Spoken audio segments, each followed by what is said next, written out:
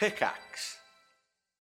When you need mealtime inspiration, it's worth shopping Kroger, where you'll find over 30,000 mouth-watering choices that excite your inner foodie. And no matter what tasty choice you make, you'll enjoy our everyday low prices, plus extra ways to save, like digital coupons worth over $600 each week. You can also save up to $1 off per gallon at the pump with fuel points. More savings and more inspiring flavors make shopping Kroger worth it every time. Kroger, fresh for everyone. Fuel restrictions apply. Hello and welcome back to the Review of Death, your fortnightly home for Doctor Who news and reviews. I am Matthew Toffolo, and I am joined back from the outback of New Zealand, Billy Garrett-John. He's back, everybody. And it's about time. It's about time. Bloody ruddy time. Yeah. I'm back. You've missed all the good stuff. I've missed fucking everything. And in the meantime, he's been telling everybody that the truth, which is that I can't tell the difference between AM and PM. Just to put it out there, we got to the airport at 9 o'clock in the morning, 3 hours before we thought we were flying out, and then didn't see the flight on the departure board, and then checked our confirmation booking sheet with the tickets and the times on it and went, oh, it's AM. Oh boy. And that was a very costly mistake to make, that, but I'm back and I'm here, so please go onto the Patreon and give any money that you possibly can. It's lovely to be back. I've missed you. Yeah, I've missed too. This. Yeah. I've missed being able to talk bollocks. Doctor Who bollocks. Like, Stell can just about deal with it. In fact, she watched half of Logopolis with me last night. God bless her. I'm interested to know what she thought of this story. She was hilarious. Yeah? I don't know. She was great watching it last night. But a couple of funny observations from her. Yeah. But so I've been away, and all of a sudden, Doctor Who has just got 400 times sexier. Yeah. Yes. Is this the most erotic DWM cover since that Vervoid that I was just going to say, banned? like the Vervoid. Yeah. It's up there. It is up there. It's up there. It's definitely up there. So, Ncuti Gatwa. Yeah. That's really cool. Yeah. We've got a Doctor Who. Should we go back to the beginning? What did you miss? So the first thing I missed was that we have a new Doctor Who. Yeah. And that's Ncuti Gatwa. Yeah. All of the information regarding Doctor Who that happened while I was away was imparted to me by Matt. Yeah. Some 6 or 7 hours after it happened. It was hilarious because it was happening and I was like, Billy's in bed. Yeah, I'm asleep. He's I'm asleep. totally oblivious to all of it. I should have rang you up middle of the night and you'd be like, oh, what's going on? Well, if it was announced that, reading this, Russell says 1:30, he walks onto the red carpet. Something like that. So I was probably about to get into bed. And just wasn't looking at my phone. Oh my God. So, yeah. I mean, I don't think Stella would have been too happy if you were about to get to bed and then like, I mean, she was gutted because that was going to be our first lie-in of that portion of the trip. Oh no. And I was like, oh, there's a new Doctor Who, I've got to get up and do. I've got to get up and do Review of Death. But she had the dog, so she was all right. She was okay. She had a cuddling companion. She had another Billy to cuddle. Exactly. So that was all right. But yeah, so Ncuti Gatwa became Doctor Who, and then all of a sudden it was 2008 again. Yeah. And then Catherine Tate and David Tennant are suddenly coming back. And David Tennant's Doctor Who. And David Tennant's Doctor Who, and is in a new suit running around Camden. Yeah. And Rachel Talalay's back, and Peter Capaldi might be back. God, I can only hope so. It's just gone a bit mental. You know, I love how she puts all of her stuff is tea and coffee with friends. Oh, yeah. It's just tea and coffee with friends. I know. Until otherwise. I mean, I'm almost as excited about her coming back as I am about David Tennant being in the 60th anniversary special or whatever it is. What do we think it's going to be then? Because it wasn't until I watched the last episode. Yeah. Thank you very much to Ellie, obviously, for coming in, and for Johnny for holding the fort down as well while I was away. Sorry you got roped in so many times. But that was the first time I was like, oh, there might be more than one special then. It hadn't really crossed my mind. Yeah. And then Russell saying, you're going to be sick of us.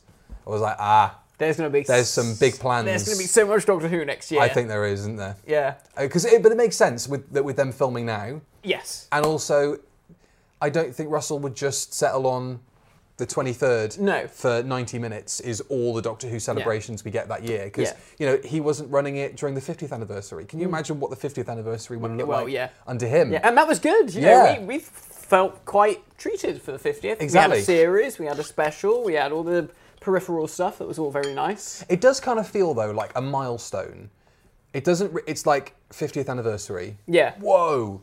60th anniversary. You know. Yeah. 75th anniversary. Oh, that's a big one. Yeah. It's kind 80. of 80. Yeah, I suppose as it gets. Yeah, it's just every 10 years. Yeah. But 60 is kind of like I could wait till the 75th before you do something majorly crazy again. But I guess like a movie. Yes. But I guess for Doctor Who fans and for the audience, there's been something of a drought of Doctor Who content, just generally. You know, we don't even really get a TV series guaranteed. It is. It's like, let's make up for.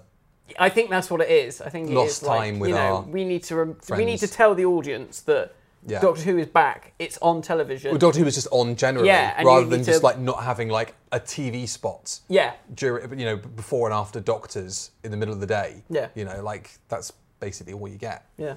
So crazy exciting. Bonkers, isn't it? Bonkers. I think we're going to be careful with what we talk about going forward, just with the amount of information we give away, because we understand that not everybody follows Doctor Who sausage rolls on Twitter, and not everybody's jumping into their mystery machine and stalking the cast and crew on location. See, I told you I should have bought that Bessie. I know. And we could have gone trundling up to Camden. Could you imagine? Can you imagine how quickly we would have had a restraining order slapped on us? No, I think they would have David Tennant would have loved it. You're like, that's Bessie. And then, great and Wash, get back, No, Russell would have been like, Russell, quick, write us in. Not us, the car. I think that, we need to be careful with the information we impart. Yeah. Because we're interested in what's going on with the filming day to day. Oh, yeah. But not everybody is. So, there are other characters coming back that haven't been announced, but we won't go into those. But that's exciting. Yeah. And we've got a new Rose. We've got a new Rose. What do we is the 60th anniversary? Is it Meta Crisis Tennant? Is it Parallel Earth 10? Is it just normal 10? Like, what's it going to be? I'm assuming it's Jodie glitching. I reckon Jodie's going to glitch out and become a new version of the 10th Doctor. Mm-hmm. And I had a thought earlier on. Obviously, at the end of time, he turns around and says, "I don't want to go." Mm. What if he's back because there's unfinished business? Maybe that's why he didn't want to go. There was one thing that incarnation didn't get sorted out. That would feel a bit crowbarred. I feel like we would have needed to have known a bit more about that, because otherwise it's like, oh, well... He met all these companions. Maybe there was someone he missed off.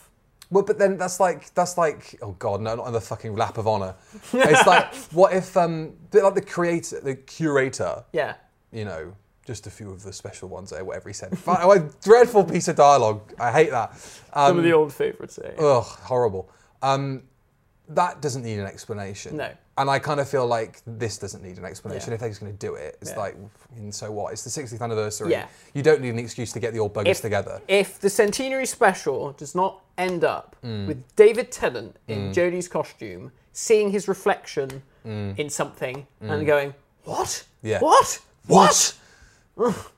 I'd be shocked. Right, I mean, Russell's had a hand in probably the last scene. Yeah. Because that was generally that's always been the way. The incoming showrunner writes the last scene of that episode. It's like we're having a bloody casting couch session with him, with his tits out. Get your nips away, bro.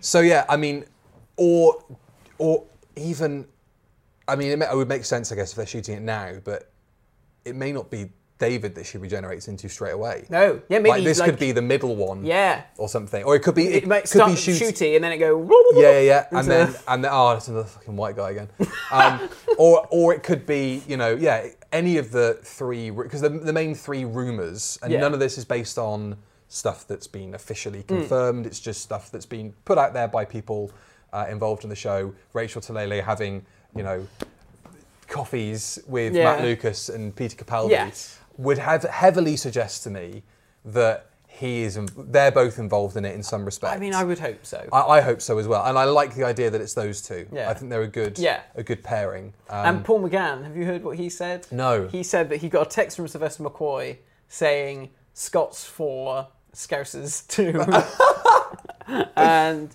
they asked him about the 60th. When's your car arriving at the studio? We're about to film the next Regeneration. They said to him, like, oh, what do you think about the 60th? And he's like, oh, he said, this is showbiz.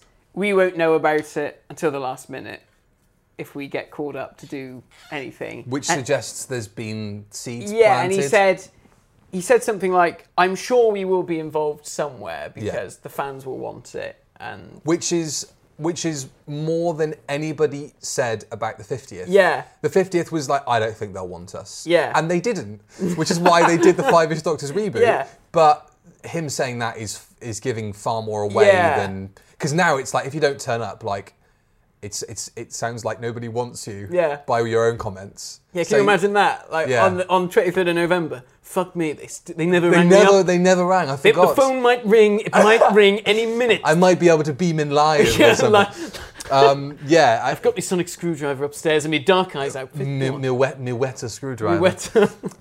Yeah, did you go there when you were in New Zealand? I didn't go to Weta Workshop. It's cool, apparently. Like, the actual workshop's really cool. But I did see a Weta. Right. They're like little crickets. Oh, are they? Oh, okay. It was dead. It fell out of a fridge. Out of a fridge? Yeah. Oh, like in the seal. It's not being used. It's all right. It's all right. Don't worry. It's not like I painted. I was going to say, what's painted my experience there to be like you were staying? Living in a trailer park or something. No offense if you do live in a trailer park, by the way. Let's talk about anything else, because has anything else happened that we need to be kind of aware of before we jump into today's topic? Has anything else happened? We've got season 22 coming out. Oh, I can just flick through Doctor Who magazine. Oh, yeah. Shall I just see What's if happening? anything interesting pops up? We've got the 4K restoration of the Cushing movie. I mean, this is a Cushing special. If it wasn't for Shooty on the front, we'd have a nice big picture of Peter. Peter Cushing on the front. More Big Finish box sets with the same fucking cover art. That's great to see. I'm getting bored of that water drippy aesthetic they're doing. Oh, really? Yeah. Oh, I like that. I like it, but it's been used too much too quickly. Is that what you're... It's the fact that it's just become the design for it, and it's like, maybe you can make the big audio book, because they're like 7-hour long audio readings now with John Coleshaw. That's fine for that, or for the War Doctor ones, but every box set shouldn't be looking like that. That's, it just doesn't. There's not a lot of scope to do a lot of stuff within it, because I feel very restricted by the way it looks. Yeah. But that's just me, poisonally. Legend of the Sea Devils, that was shite. I've had a bit of an epiphany with that one. Really? Yeah, I've watched it subsequently. Did you watch it again? I think it was the excitement of watching Doctor Who abroad, and the kitschness of there's adverts. But then when you watch it together, it's like, those adverts were kind of like bringing me down, like bringing blood pressure down, calm, it's fine. And then you go back into it and you kind of forget about the shit that had happened right at the end of the previous part. And so when you watch it all together, you're like, oh no, actually, no, this isn't great. Lots of Cushing stuff in here. Good, love a bit of Cushing. Colin's got a new companion for Big Finish. Another one? What, another one? Look. A Peter Cushing, a Peter Cushing comic. How cool is that? So good. That's great. I don't read the Doctor Who comic strip, but I will read that. Have you ordered the 4K restorations of the films? I haven't, because I had to buy flights from New Zealand to the UK again, so I haven't been able to do that. And I'm only saying this because they didn't ask you to contribute to the action figures extra, but as per usual, there's only like 2 interesting pages in DWM. So there we go. But that's all going to change. It says in the front, Russell T Davies is going to actually provide some information. He's going to do the producer notes again, or whatever it's called. That's exciting. And he'll probably say, do you want to come down and look at a bit of filming before it goes to television? To us. To us. You better bloody do. I was almost going to make the joke the other day when Shooty was announced. I was going to be like, oh, well, I asked Russell after you buggered off. I was like, "Oh, Russell, it's just me on my own for a couple of weeks. Could you just give us something?" This would be a great prank, wouldn't it? Yeah. we've got a doctor. We finally got the Doctor Who podcast that we wanted to get off the ground for ages. Yeah. And the first time they announce a new Doctor while we're doing it, I'm not here. Yeah. It's mental. I reckon that they knew. I reckon Russell was totally waiting. On purpose. Yeah. Right then. Well, today we're going to be talking about Season 18, more specifically the Season 18 finale, and Tom Baker's swan song, Logopolis, which seems such an obvious episode to review, to talk about, to discuss, because there's a lot, hanging off of it. Thematically, at the moment, and in terms, indeed, and in terms of the context of Tom Baker being, an absolute monolith of Doctor Who, and he's oft in this story. It's just, there's a regeneration happening this year. Why don't we talk about the big regeneration stories? Yeah. And Tegan's back. And this is her first story. Exactly. Yeah. I actually didn't notice that until I spoke to Annie and she was like... It makes sense. He got a girlfriend while I was... That's how lonely he was. He got a girlfriend while I was away. So she turned around and she was like, oh, are you doing that because Tegan's coming back? I was like, oh, yeah. Yes, we are, yeah. Of course. We've thought of these things. We think that far ahead. It's not an episode that I've ever really regarded an awful lot. Really? I think it's because it's kind of 80s Doctor Who. Right. And it's Bidmead. Right. And as soon as I see that, I just glaze over. You fall asleep. Yeah. Okay. So look, before we get into this, season 18 as a whole, what are your sort of feelings generally? Before watching Logopolis last night, I have a soft spot for season 18. Right. And I like the Leisure Hive. Yeah. But the rest of it kind of blurs. E-Space to me is kind of I'm the E-Space trilogy? I'm not massive on the E-Space trilogy. My God, I love the E-Space trilogy. It's quite bland and quite forgettable to me. It's a Brave New World because it's Doctor Who with synths and it's Tom and his Burgundy and a new title sequence and better visuals. There's a bit more money. There we are. There's a bit more money behind it. It feels like just pull the set down around me. It feels like there's a bit more money behind it. Yeah. And it feels like they've gone, right, dust ourselves down. Let's give this a proper go. Yeah. Let's kind of shrug off silly season Graham 17, Williams Doctor Who and let's give this a proper go. And season 17 is fine, but this does, especially with the Leisure Hive, albeit, you do have a tracking shot that seems to go on for about eight years with the Leisure Hive. But, it does feel like, whoa, what a breath of fresh air, And I mean, I adore Dudley Simpson's scores, but by that as point, soon as they're you get very samey. And you get Peter Howell come in and Paddy Kingsland and that lot. Yeah. And it's like, wow, everything feels so energised. But the score for Logopolis is so good. So good. It's amazingly good. But yeah, so that was how I felt about season 18 before watching Logopolis. And now I'm coming out of it and I'm kind of thinking that it might secretly be kind of genius. Logopolis? Or season 18. Yeah. Because besides the tonal whiplash that you get between Capaldi in 8, 9 and 10, how many kind of major changes in a Doctor's character do you get on screen? Yeah. Across a season, Jodie has generally stayed the same kind of baseline character. It's just that more layers have been added. Yeah. She's gotten more tetchy. And that kind of, okay, it can't all be rosy. Yeah. And I can't just kind of go, oh, that's weird at everything. Yes. You kind of have to deal with it at some point. Your past is catching up with you, all that sort of stuff. Yeah. And season 18 is a very grave feeling season of Doctor Who. You can tell, like when you start Earthshock for the first time, something big's going to happen. Yeah. And I think you kind of get that impression through season 18, but obviously certainly through Logopolis because you've got the Watcher leering around every corner. But I think it might secretly be a genius season of Doctor Who. And I mean, I'm skipping ahead, but watching Logopolis, especially if you watch it all in order with the E-Space trilogy, and then having, them talk about, let me say the correct word because I will not remember it, having them talk about charged vacuum emboitments, CVEs, and then Tom saying, "Oh, we passed through one of your CVEs, monitor." You think, "Oh my God, this is a bloody story arc. It's a season arc, and it all connects." Fine, but I take umbrage with the technobabble. Yeah, that kills it for me. I did have to rewind it a couple of times. CVE, block transfer computations. Yeah. And, Bidmead is a fucking nerd.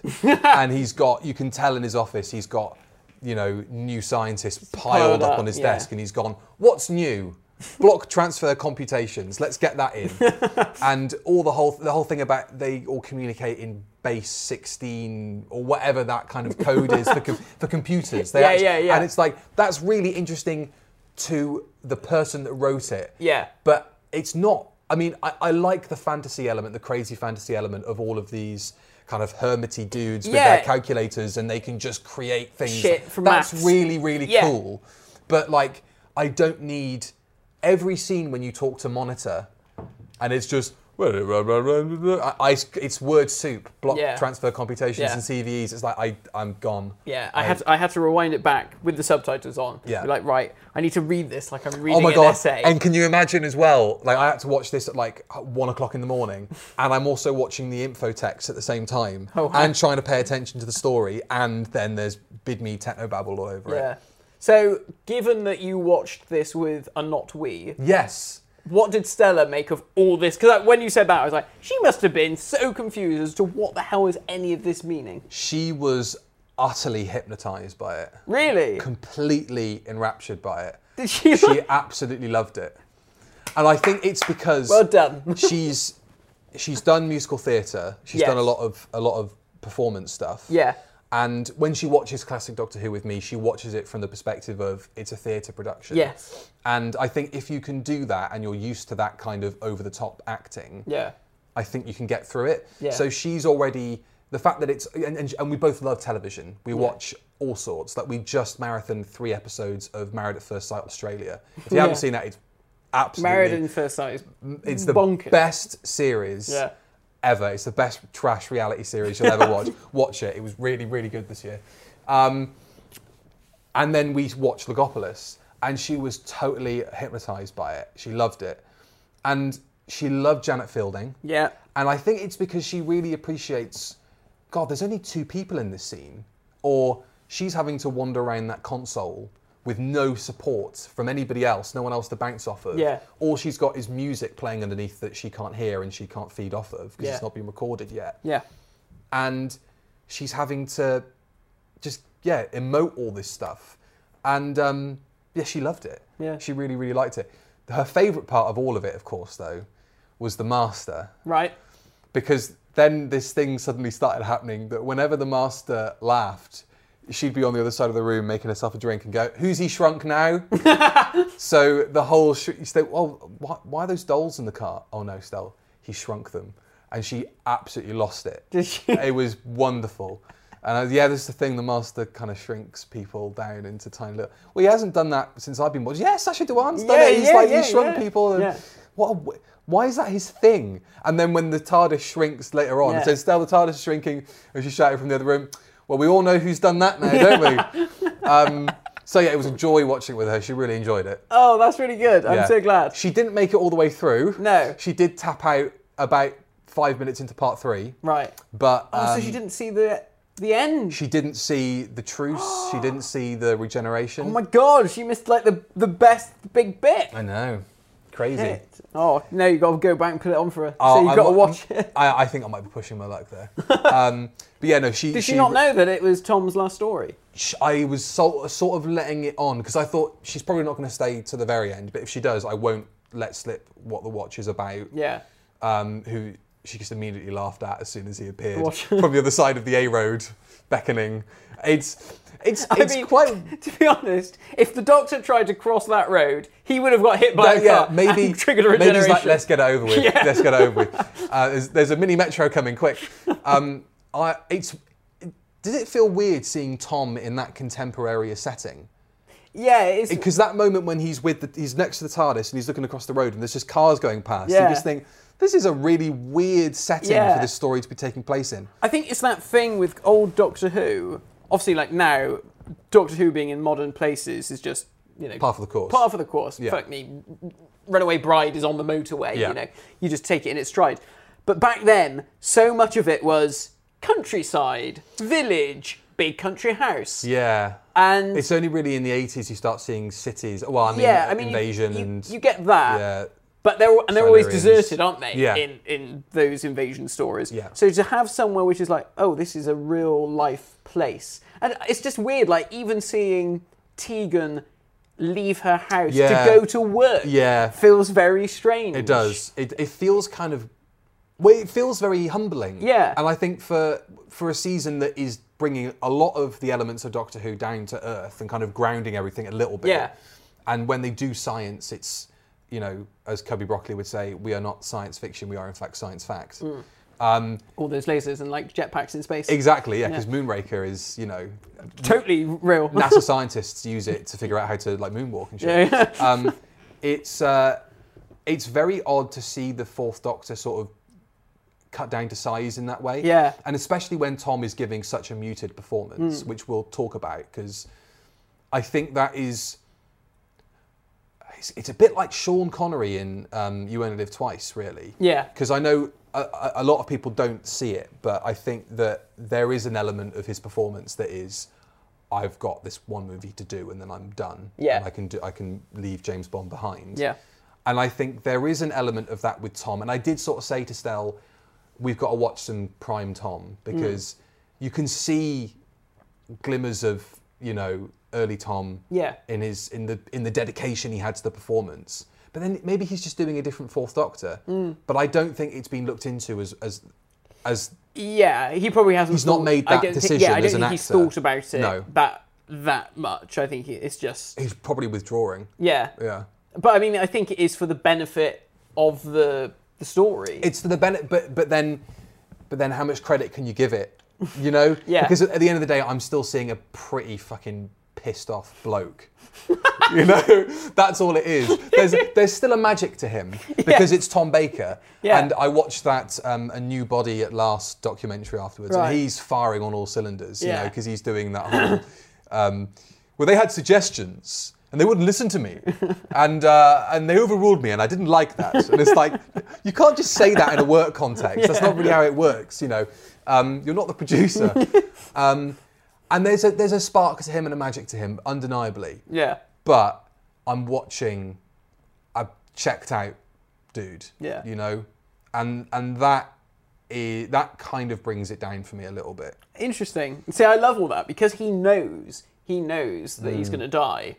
And he's just waiting for it to happen. I suppose I need to divorce real life from the fantasy, but it's quite difficult. Yeah, I mean, I know the two, Tom and the Doctor, are the same character, yeah. So it is difficult. Maybe that's why it's so difficult. Yeah. Because you can see when other actors play the Doctor in certain stories, you think, they're not feeling this script. Yeah. But when Tom isn't, the Doctor isn't in the story. Yeah. You know, it's very odd. Yeah.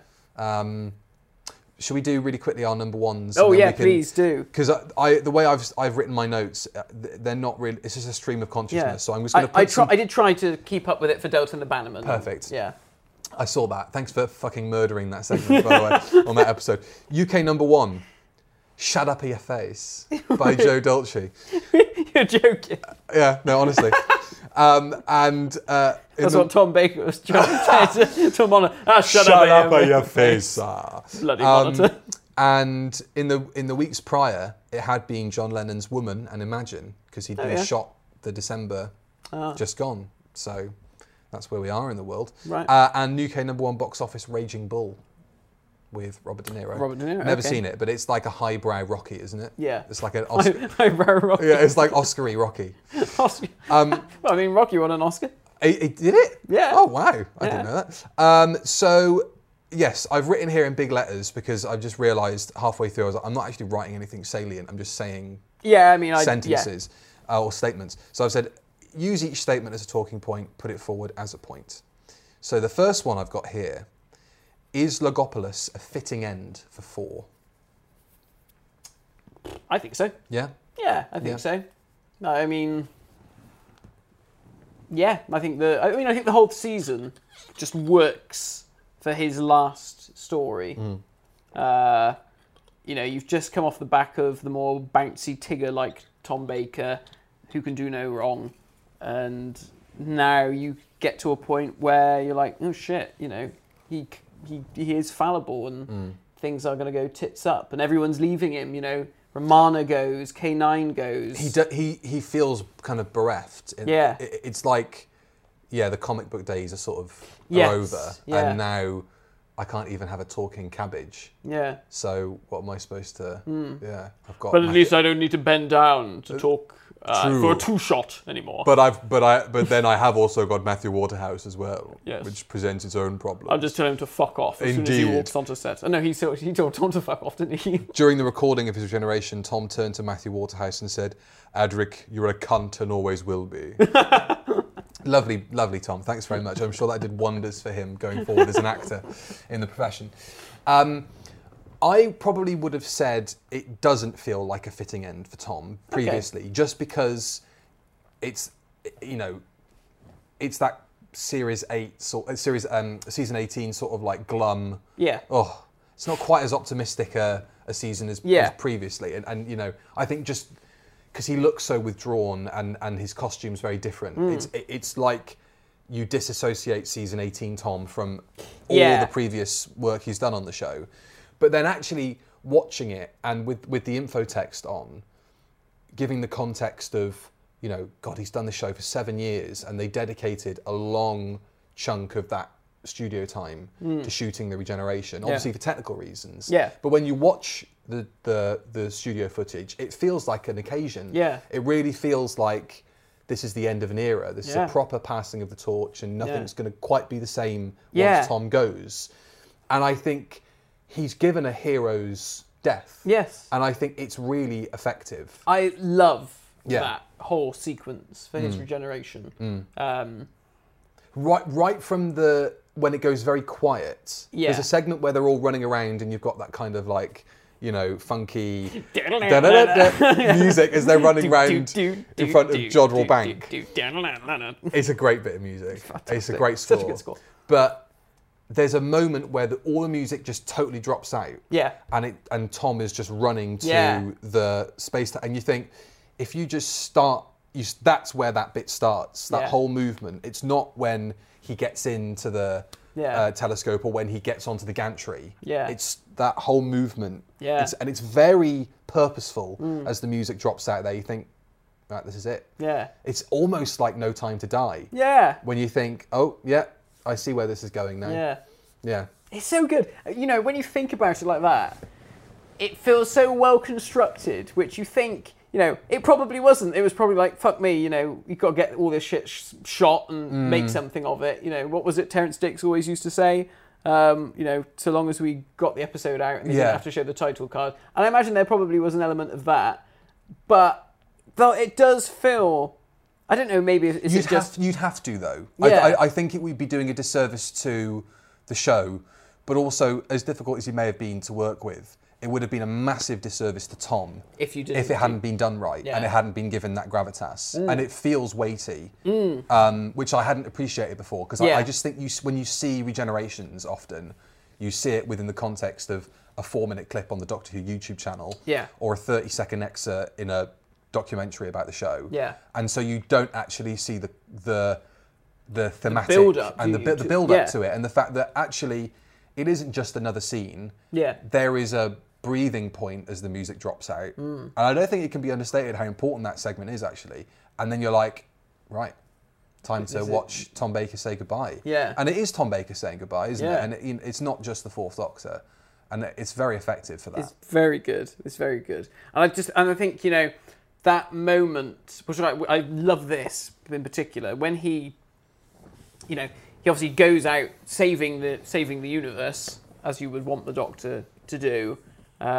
He sacrifices himself, which is what you want. And that bit where he's hanging off the cable, and that look in his eyes as all the monsters from his past come back, it's terror like the likes of which we've never seen on that Doctor's face. Not really. And it's so effective because it's like, this is a Doctor who, we know, he laughs in the face of danger pretty much. And, he's always got a quip and he always spins the gab on the villain and all this sort of stuff to confuse them. But it's like at that moment, the Doctor realises, fuck, I've got no way out of this one. This is it. I am going to die. And it's so good. There's no messing. No. And then of course, he's haunted by the things that, they're kind of like with Androzani, they're sort of willing him on to, yeah, you fucking die, you curly-haired bastard. Androzani to me does feel more like the Masters, just tipping him over the edge, whereas this feels more like his life is flashing in front of his eyes. I think they selected all the right clips to show. All of it, and then the Black Guardian popping up at the end and is a bit like, you haven't quite earned your stripes. No. Mate. I know you're the most recent big bad that people can remember from like... No Sutek though. No Sutek. And Sutek was obviously like, he is... Good foil. Yeah, he could have nearly killed the Fourth Doctor. And imagine his voice in that sequence would sound great as well. That would have been good, wouldn't it? I did notice on the info text that Tom actually recorded a death rattle is the wrong word, but like a yell as he lets go of the scaffolding. Was it him going, oh? It was him. Yeah, apparently he let out like a shit. I've let out. I don't know the right word. What I don't know what I'm supposed to say. Oh bollocks! He let out a or whatever as he lets go of the railing, and oh fuck! Apparently the because there's that kind of like, I don't know the right word to use. There's like a seagull squawk in the score that goes yeah. That's covering his death scream. Yeah, because I guess it's a bit like the Seventh Doctor. Yeah, in the film. Dying in on an operating table. It's like, I don't want the last thing I hear from the Doctor to be, those are his final words. When you get the Doctor Who calendar and it shows first word and last word, it really should be, his lungs are filling with blood and you just hear this from the Seventh Doctor. Yeah. Yeah, why is there no blood when he hits the floor? Why is he not street pizza? Because... Time Lords.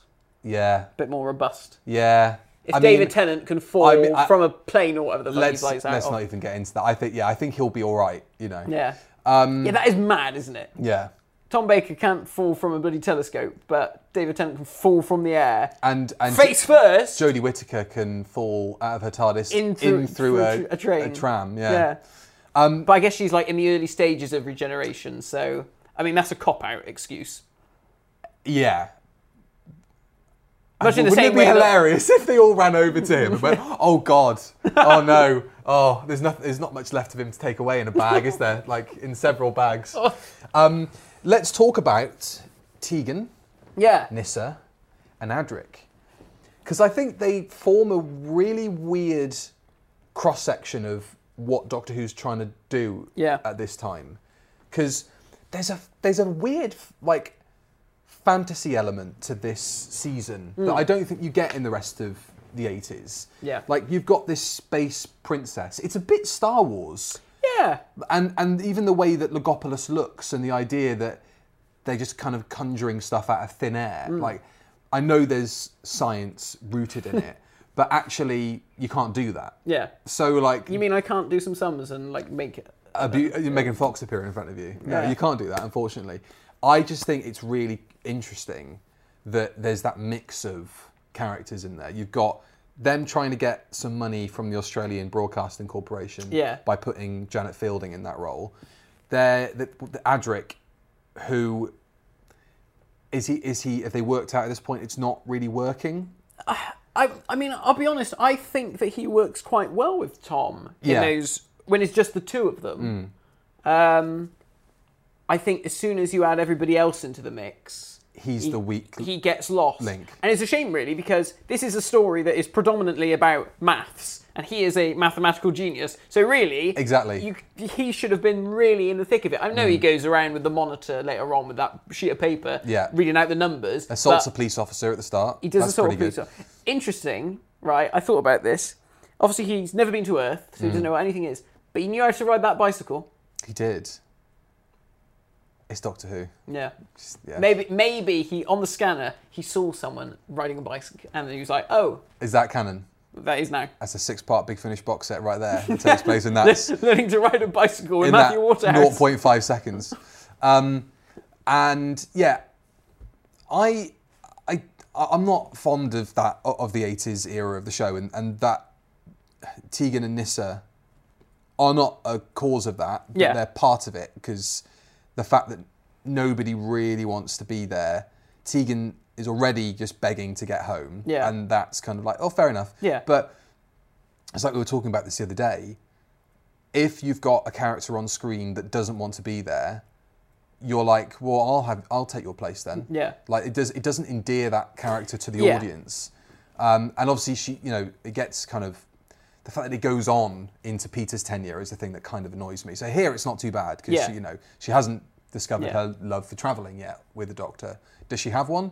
I'm not sure that it ever appears. I mean, it's weird, isn't it, really? Because you think, because she is an air hostess and she goes on in this story about how much she can't wait to be like travelling around and stuff, you'd think she'd take to the TARDIS far more.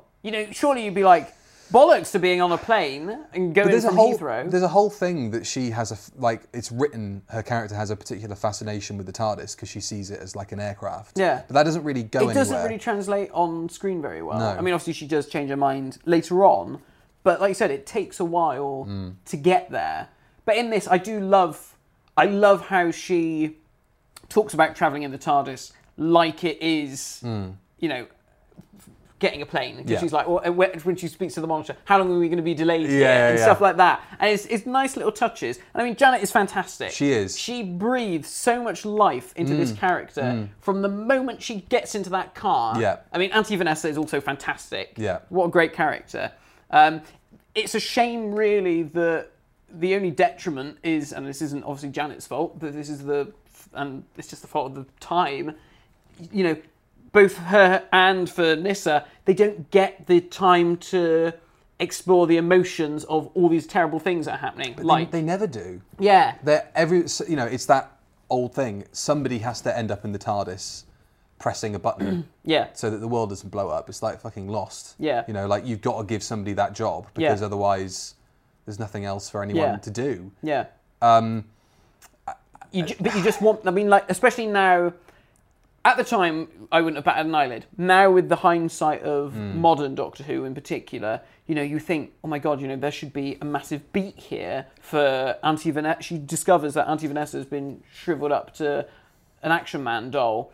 Same for Nyssa. And then they confront the murderer. Yeah. That's a Big Finish box set. Nyssa and Tegan go bloody... Well, Nissa's got all the trauma in the world to bloody get over because her dad's the bloody killer. Her dad, that's a Big Finish box set. Yeah. Like her getting her therapy sessions, like on tape. Something like that. I don't know. There is something there. And then it turns out at the end, her therapist goes, and then she just has a breakdown. That is so messed up. Yeah, it's the cruelest thing the Master's ever done. Yeah, because the way he preys on her, and that bit when he runs off and goes, "Don't tell anyone I was here," and then disappears and puts his cape, throws a smoke bomb down. Boom. That's what I love. I have a whole new love for the Ainley Master. I was saying he's great. He's just so unashamedly Dick Dastardly, But he's still dripping with evil. At the end, when he goes full nutty, and he's like, the CV is mine, he did all that stuff, he's great. And he's got the tissue compression eliminator. Oh, yeah. And then he looks past the camera, and he's gone in the eyes. Gone, and he's like, that's so good. There's a couple of moments where, you're just trading off of Anthony Ainley's facial expressions, and he nails it every time. Yeah. He's so good. And I love his theme. It's only like 4 notes. But it's just like dum dum dum. You know that he's coming. Yeah, he's coming. He is. He's great. He's really good fun. He was a good choice. He was a good choice for the Master. I've got a question I want to ask. Yeah. There's a couple of moments, obviously, one in particular where the Doctor goes up onto the bridge to talk to the Watcher. Yeah. And then also there's a bit where they're in the cloisters and Adric has a conversation with the Watcher. What does the Watcher sound like? Is it Peter behind there?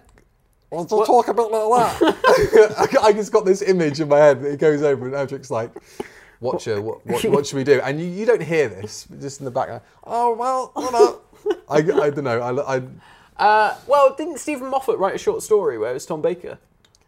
Tom Baker is the voice of the Watcher is Tom. Well, Tom Baker is the Watcher. Oh, okay, right. So there's a little short that he did in Doctor Who, one of the Doctor Who magazine specials, and it's the Fourth Doctor having flooded the Thames drained the Thames with the TARDIS. Yeah.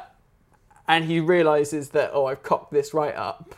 What kind of a fucking plan is that anyway? I know, it's so stupid. It is so dumb, even for Doctor Who standards. And he's cocked it up. Potentially killed Adric. Yeah. We can only hope. Right. Twice. Yeah. And he's like, oh dear. I've made a cock up of this. Talks to some Bobby on the beat who's like, fucking hell, what's happened to the Thames? He's like, it's all in that police box. He's like, look, I'm just going to put this white shit on me and this mask, and I'm going to go back in my timeline and basically tell myself, shut up. Don't make this go tits up. Yeah. Oh, or is that him going, somebody's seen me draining the Thames in this outfit. I need a quick outfit change before the rest of the police turn up. What have I got? I've got some toilet roll and some papier-mâché. I'll stick that over my head. The Thames thing is a very odd diversion to the whole... The whole part one is basically a write-off in terms of anything that happens in the story. Because he's just like, what do we glean from it? He wants to measure up a police box and Tegan's late for her flight. Yeah. That's kind of all that happens. You got all that good stuff with the TARDISes inside one another. Yeah, but like that mainly just gets paid off in part 2, doesn't it? All the going back and forth. That all happens in part. Is it in part 1? God, part 1 feels like it went on for an hour. Okay, fair enough. That's cool. There's a really good shot on the Barnet bypass where when the Doctor parks the TARDIS around the police box, and the bike falls over. Yeah, it's like, what a clever And that idea. happens again later when the Master's TARDIS lands in the little hermit dude's little shack. Yeah. And I think when it lands, like a pot falls over. Right, yeah. But then I was like, oh, that's why the Master's TARDIS looks like a column. Yeah. Because it's from that guy's little shack. I gotta say, the chameleon circuit on the Master's TARDIS ain't half shit. I mean, it obviously works better than the Doctor's. Yeah. But so he starts off as a police box because it's parked around a police box. Fair enough, fair dues. I can get around that. I do like the idea of the Master being in his TARDIS with the fucking police box just stuck in there. Yeah. There's an ornament. Yeah. But then he materialises his TARDIS still as a police box in the cloister room.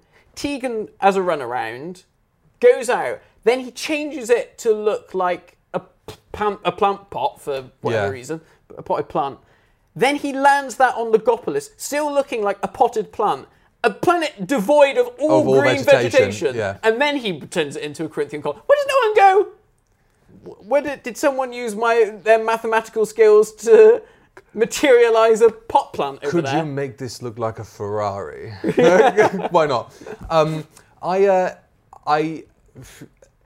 It's all still rooted in, though, that Chris Bidmead is just obsessed with the TARDIS, and I like that. Yeah. It's like you've got it. It's a great concept. Use it. Yeah. And then it's like, you have to wait until Journey to the Centre of the TARDIS for like any sort of anything to be explored again, kind of within the spaces. Yeah. But then all that running around in the corridors with Tegan, I think is great because that disorientation. And like, this is alien, this is weird. The TARDIS totally is a signifier for that. It's perfect for introducing that paranoia and that kind of fear. And the cloister room, that is such a good set.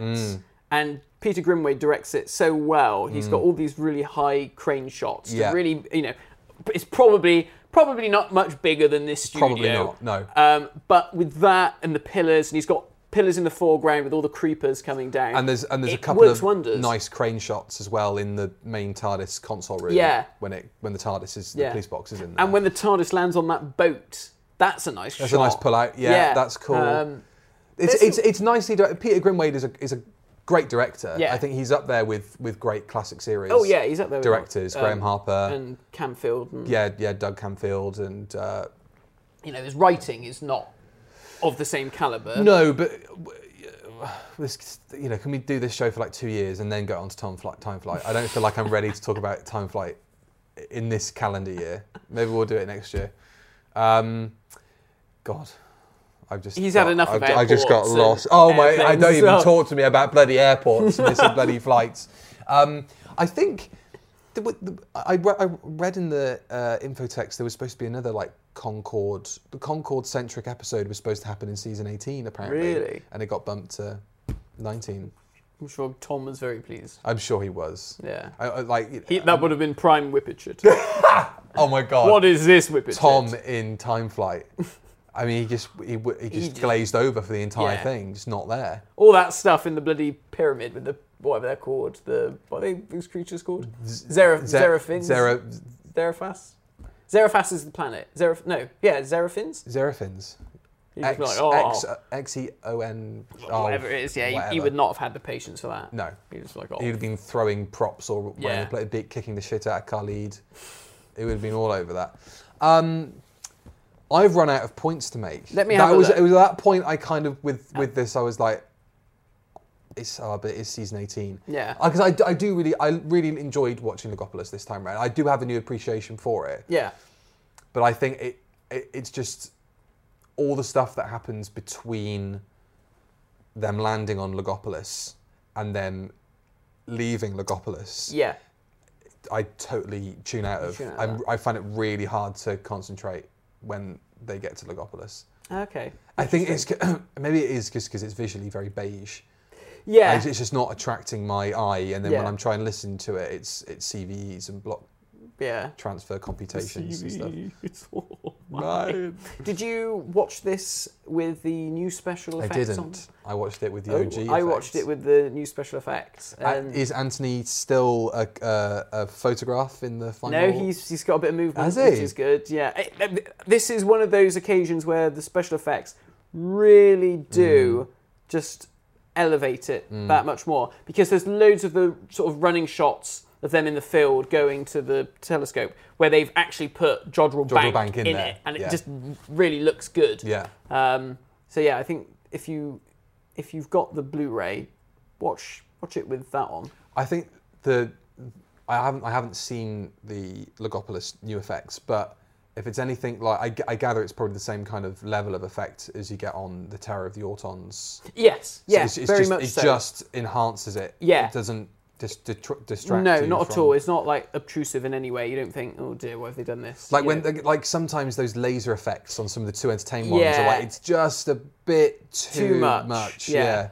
Nightmare of Eden was another one that was really good. Yeah. Where they did up the effects to the point where at times I was like, I can't remember if this is the original effects or not, but that's what you want, though. That's exactly the sweet spot with it, and also obviously fixing bad CSO. Yeah. Or in the case of this, getting everybody's eye lines to match up with when Tom drops from the telescope. Yeah. Not that you'd necessarily notice. No. That it had been fixed anyway. But if that's something that you can pick up on after 900 rewatches, then fair enough. Something that I liked about Adric. And again, this is what I was saying at the start, how he works well with Tom. There's that bit where Tom misses parking the TARDIS around the police box, and he mimes like, it should be here, doesn't he? He sort of goes like that. And Adric does the same. And then Adric does the same. And I was like, I like that because he's trying to be like the Doctor. Yeah.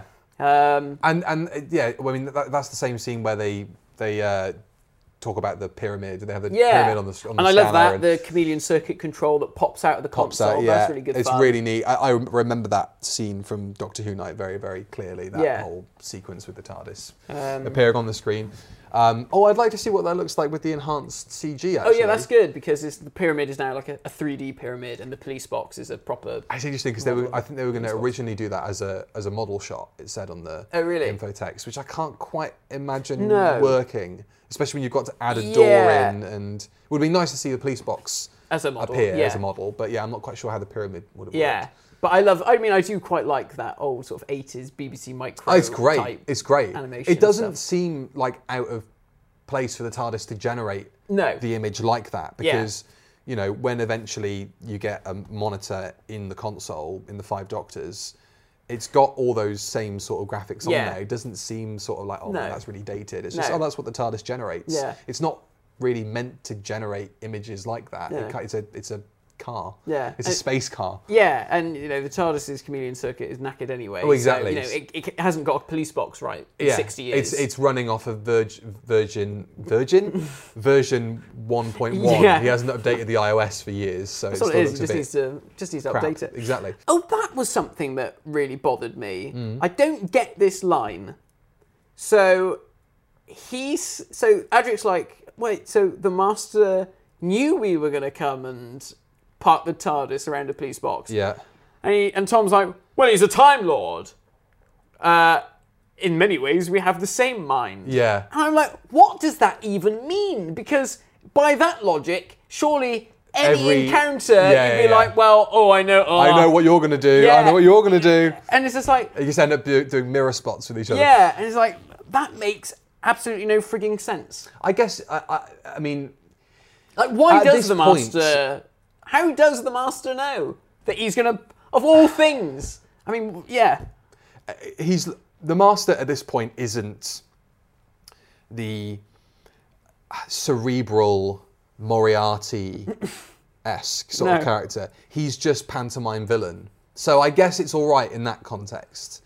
But if it's like Delgado, when Delgado pops up, we're usually joining him in media res, because he's been, part of this colony for years or whatever. Yeah.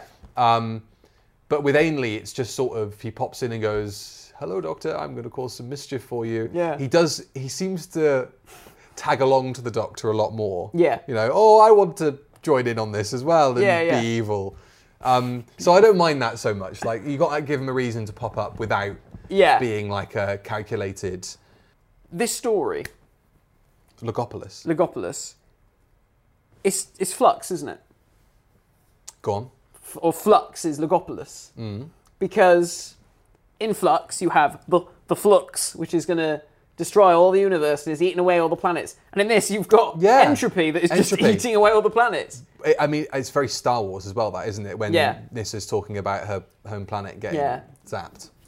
I can't even see Metafloriotis or whatever it is. Oh, shut up. Well, I did see something interesting about how this is got the biggest body count of any Doctor Who story, probably up until Flux, because the billions of people that the Master just wipes out in that portion of space. It is, isn't it? It is. And I mean, I thought that watching Flux. I thought this is Logopolis. But that's where Chibnall cut his teeth as a Doctor Who fan, is in this era. He's borrowed very heavily from the 80s before, and again, obviously, with Tegan and Ace coming back. What did it better, Flux or Logopolis? I think Logopolis is better at really... telling a coherent story from beginning to end. Which is quite surprising. But no, I think it does do it better in as much as, you feel the loss more, maybe, because... Well, because Flux ends with apparently half the universe destroyed, and it's never brought gives up. A shit. We've had 2 episodes of Doctor Who since half the universe was wiped out, and no one's mentioned it. Well, Yaz and Dan are from Earth, so they don't give a shit. Care. They don't care what planet, It's happening over there. Yeah. Isn't that a classic little Englander thing to think, it's going on over there? Don't worry about it. Oh, well, there's a terrible war happening in, I can't pronounce, no, don't worry about it. That's totally the line of thinking there. But if it's 2 doors down, God. What is happening down by Anfield? My house is gone. What a nightmare. Okay, well, fine. It's a reflection of his taste in Doctor Who there. Yeah. In his half-baked concepts. I like the idea that the Master is like watching all this Flux shit, and he's like, I've fucking done that. Or he's seen it in the future and gone, that's quite a good idea. As he strokes his goatee. Maybe I'll do in the 4th one. If he's got a goatee at that point. Does he have the Master should always have a beard, even if it is just for the in-joke of like, you've got a beard. I think, he should always have something. Some sort of facial hair. Some sort of facial hair. Yeah. Even Michelle Gomez. Should grow a beard. Or like a monobrow. If she can't do it here, just like... I'm glad you said if she can't do it. Well, Well, where else? You know, otherwise it just becomes grotesque at that point. Like, what excuse is she going to have to whip her knickers off? I don't fucking know. I'm trying to think of where else she can grow her hair. Right. Anyway, her facial hair. This is what Logopolis has done to me. I can't talk about block transfer computations. I turn to smut. I mean, I like the fact that the master is like, you know, he doesn't believe that he's cocked up. You know, I love that. Yeah, but that's the megalomania, isn't it? That's like the complete, like, he is just so absorbed with the fact he's done it. Yeah, and he's like, he says it, doesn't he? He's like, oh, you know, this is all a plot. You know, you're just trying to stop me from getting what I'm after. And it's like, no, yeah, of course I am, because you want to destroy the world. Yeah, but he's like, you have literally cocked up the universe royally. Yeah. Now, I don't really understand how they fix it. So the CVEs. I can't add anything to this discussion. You just do your bit. Oh, I was just going to say, like, the monitor says we opened the CVEs into the other universes because our universe was basically knackered, and by doing that, it bought them a bit of extra time to come up with some, I don't know, mathematical formula or whatever. By opening. Okay. But then, by cocking up them doing their sums, everything starts unraveling, and the CVEs start to close, and then I think they go to Jodrell Bank to fire off the mathematical formula, I don't know, into the universe. Right. Or back to Logopolis, like a loop, I don't know. Yeah. And that opens up the CVEs again, and so the master is like, oh, if I have the power to open and close them, and if I close them, I can destroy the universe. Yeah. But then what doesn't stop, what is to stop, I don't know, Jerry the cleaner going into the tower at Jodrell Bank and going, oh yeah, I've got to clean some of these coffee marks off the desk, or I'll just pull this plug out and fucking the universe is gone. Down the plug hole, yeah. I guess. I don't think Bidmead's strength is tying up those loose knots. Ironically, it might not be logic. But I do really love the world he created in Logopolis. Yeah. I think it's a really, really cool concept. Yeah, and in Castrovalva. And in Castrovalva. Carries over, doesn't it? I haven't seen Frontius in a long time. I've not seen Frontius in a long time. That's good though. That's a good story. Maybe we should do that later down the line. Yeah. I'm not sure that would bring the views in quite as much as a title on YouTube, compared to Tenant and Take Back. Yes. Frontios review. I can see the views dipping for that one. Giant woodlice in Doctor Who. They're good monsters. I like the Tractators. They are. Yeah. I mean, that's it, isn't it, really? What about the actual, you know, we've talked about Tom falling down and stuff. What about when he's there on the grass? The actual regeneration. Yeah. For years, you know, as a kid, I completely believed they were in a field. It was only years later, and I was like, wait, that's a bit of turf carpet in the studio. The staging of it, I think, is really good. And the score, again. Paddy Kingsland was bloody killing it with these scores. Oh my god, yeah. I do think maybe having the Watcher involved so directly in the regeneration. Yeah. It's like it takes a bit of the agency away from Tom's departure. Right. Because he gets his final line. Yeah. And then it's not straight into the regeneration. Then you're like, oh yeah, but what's this thing about?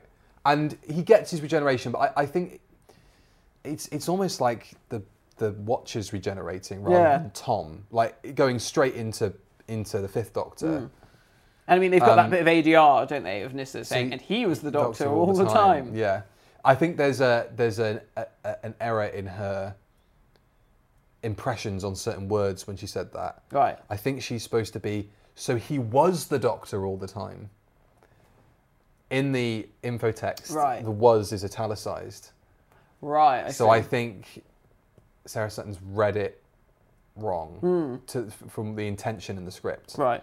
Which changes the whole journey that they've had with the Watcher in the TARDIS with Adric. Yeah. Because then there's that sneaking suspicion the whole time that was the Doctor. Yeah. And so then you have your suspicions confirmed, rather than it being like, that's the first time anybody's theorised that could be the Doctor. But the regeneration's fab. I love Tom's last line. Yeah. It's better than 7 fucking years and all I get is this bloody story. So yeah, it's super. It's one of the better regenerations. It is, isn't it? I think. Where would you rank this in terms of classic regenerations? Oh, because if we're going to run through regeneration stories, we Yeah. should probably start keeping tabs on what we think. Yeah, of them. I mean, I think Androzani is like the pinnacle of excellence. And I think this is probably a close second. But then again, Planet of the Spiders is bloody good as well. It's very understated, isn't it? Planet of the Spiders? Yeah. Yeah. I mean, obviously the effect is boring, sadly. I don't mind that. No? I don't mind that. Or in hindsight, it's boring. I think the only reason I'm not too bothered by it is for years watching people edit the modern regeneration on top of that. I'm like, I just take the fade. I would take the fade, yeah. And actually, that was another thing. How original does this, and unique, does this regeneration feel? I mean, obviously they're all unique in the old days. But again, even with, I suppose the only other exception might be like Sylve, like Colin into Sylve. Yeah. Because all the other ones are just, I'm wearing down. Yeah. Or obviously the second Doctor's regeneration is obviously very different. But yeah, the staging of it, he's not in the TARDIS. Yeah. It's somewhere that's still quite dangerous as well. Like you're not out of the story no. yet, obviously, because in the start of Castrovalva they have to get out of there. Yeah. That's really good. It is, isn't it? Like regenerating. Like imagine if you had a story where the Doctor, I would say fall asleep at the wheel, but like you're in a scenario where the Doctor has regenerated, a bit like the Christmas Invasion. Yeah. But it's more of an immediate. Yeah, shit is happening around us. You need to you can't. It's a really bad time to be doing this, and I get this is kind of like that. But you see the Bobbies running after them. Yeah. But they must get lost. Yeah. At some point. Because it's a really it's up there. It's up there, I think, with classic regenerations. Yeah. I think Androzani's top. Yeah. What's the weakest regeneration? The weakest regeneration. It kind of has to be Colin de Silve. It has to be Colin de Silve. Yeah. And not even because of the wig. No, it's just you don't see it. Yeah. There's no emotional impact. No. And obviously it depends on what you count as canon. Do you count The Last Adventure? If you count The Last Adventure. I haven't listened to it. Yeah. It's okay. It's just radiation. That was the opportunity, I think, to do something a bit more interesting. What was his last line? Oh, I don't know. He went off on one. Yeah. He had a bloody essay that he wrote about being erudite and all this stuff. Really? Yeah. Yeah. It was very much informed by new series Doctor Who stuff. Yeah. Whereas, I think Tom just having that little smile. Yeah.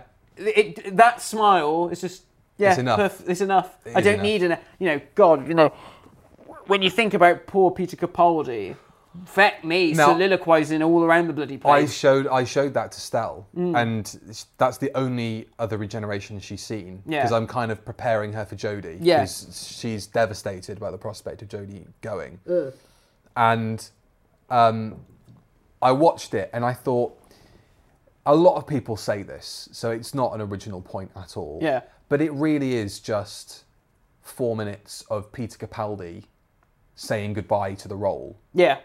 And I don't know if I love that or think it's overly indulgent. I hate it because he had a perfect regeneration ending, which was... Oh, I know. Yeah. I hope there'd be stars. What? Which was so beautiful. It's lovely. Yeah. But I think it's a bit too melancholy. Do you? I think it's a bit too melancholy. But it's better than all this stuff about, don't eat pears. Don't eat pears and, children, they'll know my name. I like that. What does that even mean? I remember you saying that you didn't like that. And I was watching it again and I thought, maybe I'll, this is the time that I watch it and go, yeah, it's too saccharine. But I really like that line. Children will know your name. The best bit about that regeneration is that John Pertwee's old jacket is hung up on the... And Jodie's opening moments are electrifying to watch. I think that's really beautifully directed. The way, because it feels like someone's hit a reset button. Yeah. In the time between you see him regenerate into her and then the whiteout, it's like Chris Chibnall has taken over at that point. Yeah. It's shot very differently. Yes. And the whole thing with the ring, I think, is excellent. Yeah, I don't mind the Capaldi regeneration speech. It's a bit indulgent. It's a bit. We get it, all right. Yeah, it it just didn't goes quite on. pan out as you wanted, and you've had to say goodbye to the role, maybe under circumstances you didn't foresee. But you know, she's getting dressed into your clothes. Fucking hurry up, get off the set. Speaking of clothes, something I didn't notice. I noticed for the first time watching Logopolis. So we all know that when Peter Davison is in Tom's outfit, he's not wearing Tom's boots. He's wearing Tom's suede shoes with the socks. Right. Did you know? Did you know this? But Tom's wearing boots. Tom's wearing boots episode. through the episode. And in Castrovalva, Peter's got shoes and socks on because I've got a funny feeling Tom might have pinched the boots because he liked them. That's great. But they are nice boots. Yeah, they are nice boots. What I also noticed was when the regeneration happens, not only does he regenerate his boots into shoes and socks, he loses his coat and it becomes the little jacket that he only wears in the leisure hive under his big coat. Really? Yeah. Just for that one bit. And then obviously when you get to Castrovalva, he's got the full thing on. Yeah. But it's just in that one... And he gets a waistcoat that I don't know if Tom's been wearing in Logopolis. I'm not sure he is either. No. But yeah, he's just wearing this jacket. That's the trouble with Tom's costume is he's so swaddled. You can't really see the details, which is great. He casts a great silhouette in that costume. Yeah. I love the season 18 costume. He is gorgeous. I think it looks so good. And I feel like it got shit for a while. Yeah. But I feel like everybody now generally accepts that it's pretty good. It's really nice. Maybe that's the feeling, the general sentiment towards season 18 now. Yeah. And I think that the collection sets help that a lot. Very much so, You know, yes. like every single time a season comes out, it gets its time in the sun. Yeah. And everybody eventually turns around and goes, it's fucking great. Yeah. I think that's going to happen with season 22. When that I comes think out, so too, yeah. which I think might be coming out next week as of the time you're watching this. Which makes me then, you know, then you're like, oh, is it really worth moaning about Doctor Who now? Yeah. You know what I mean? Like current Doctor Who on the telly. Yeah. Just, you know, because at the end of the day, in 20 years' time, when they do flux the collection, I think there's going to be a sentiment of, oh yeah, it was all right, wasn't it? It was all right. It was good fun. I think we're just really hurt by it. Do you? I think we're really hurt by Flux because we were so high on it. Yeah, and especially those opening episodes when, you know, first one was like, okay, this is an interesting setup. Yeah. And the second one was like, well, this is a good story. And then the the third Angels one was like, wow, this is a really good story. Yeah. And then it just unraveled like Peter Davison pulling apart Tom Baker's scarf in Castrovalva. Yeah, the first four episodes. Yeah. That's a long time for a series of Doctor Who to be consistently good, isn't it? Really. There's a lot, and then you're like, well, the whole thing's obviously going to be great then. Yeah. And then you get to Survivors of the Flux and you think, oh no, Yeah. oh no. Yeah. And then you get to the Vanquishers and you go, I knew it. I knew it. I knew it was going to happen. I mean, like, even Once Upon Time was like, okay, this is a bit of a weird story out of everything, but this could just be like a little breather episode, you know, just to... It felt like it was. Yeah. But then also you worry, should you have spent that time getting stuff lined up for later on so that you didn't spend... Because Survivors of the Flux feels like what Once Upon a Time was. Yeah. That kind of filler thing. Yeah. It's like, but it's episode 5. Yeah. Like, why are you wanking around with Unit? You know, this is literally inconsequential. I feel like you really need, for Doctor Who, you need to finish the series at the end of episode 5. Yeah. And then have 6 to mop it all up, to do the big climaxes, the big chases. Yeah. You know, okay, this is your plan, this is what you want to do. Yeah. And now I'm going to spend the next 45 minutes stopping you. Yeah. And then the show ends. Yeah. But I feel like Doctor Who has to wait until halfway through the last episode. Yeah. And then they're like, right, now let's stop you. Yeah. I think that's where Flux falls apart a little bit. Yeah. It's like you wasted all that time faffing around, seeing all the Division stuff.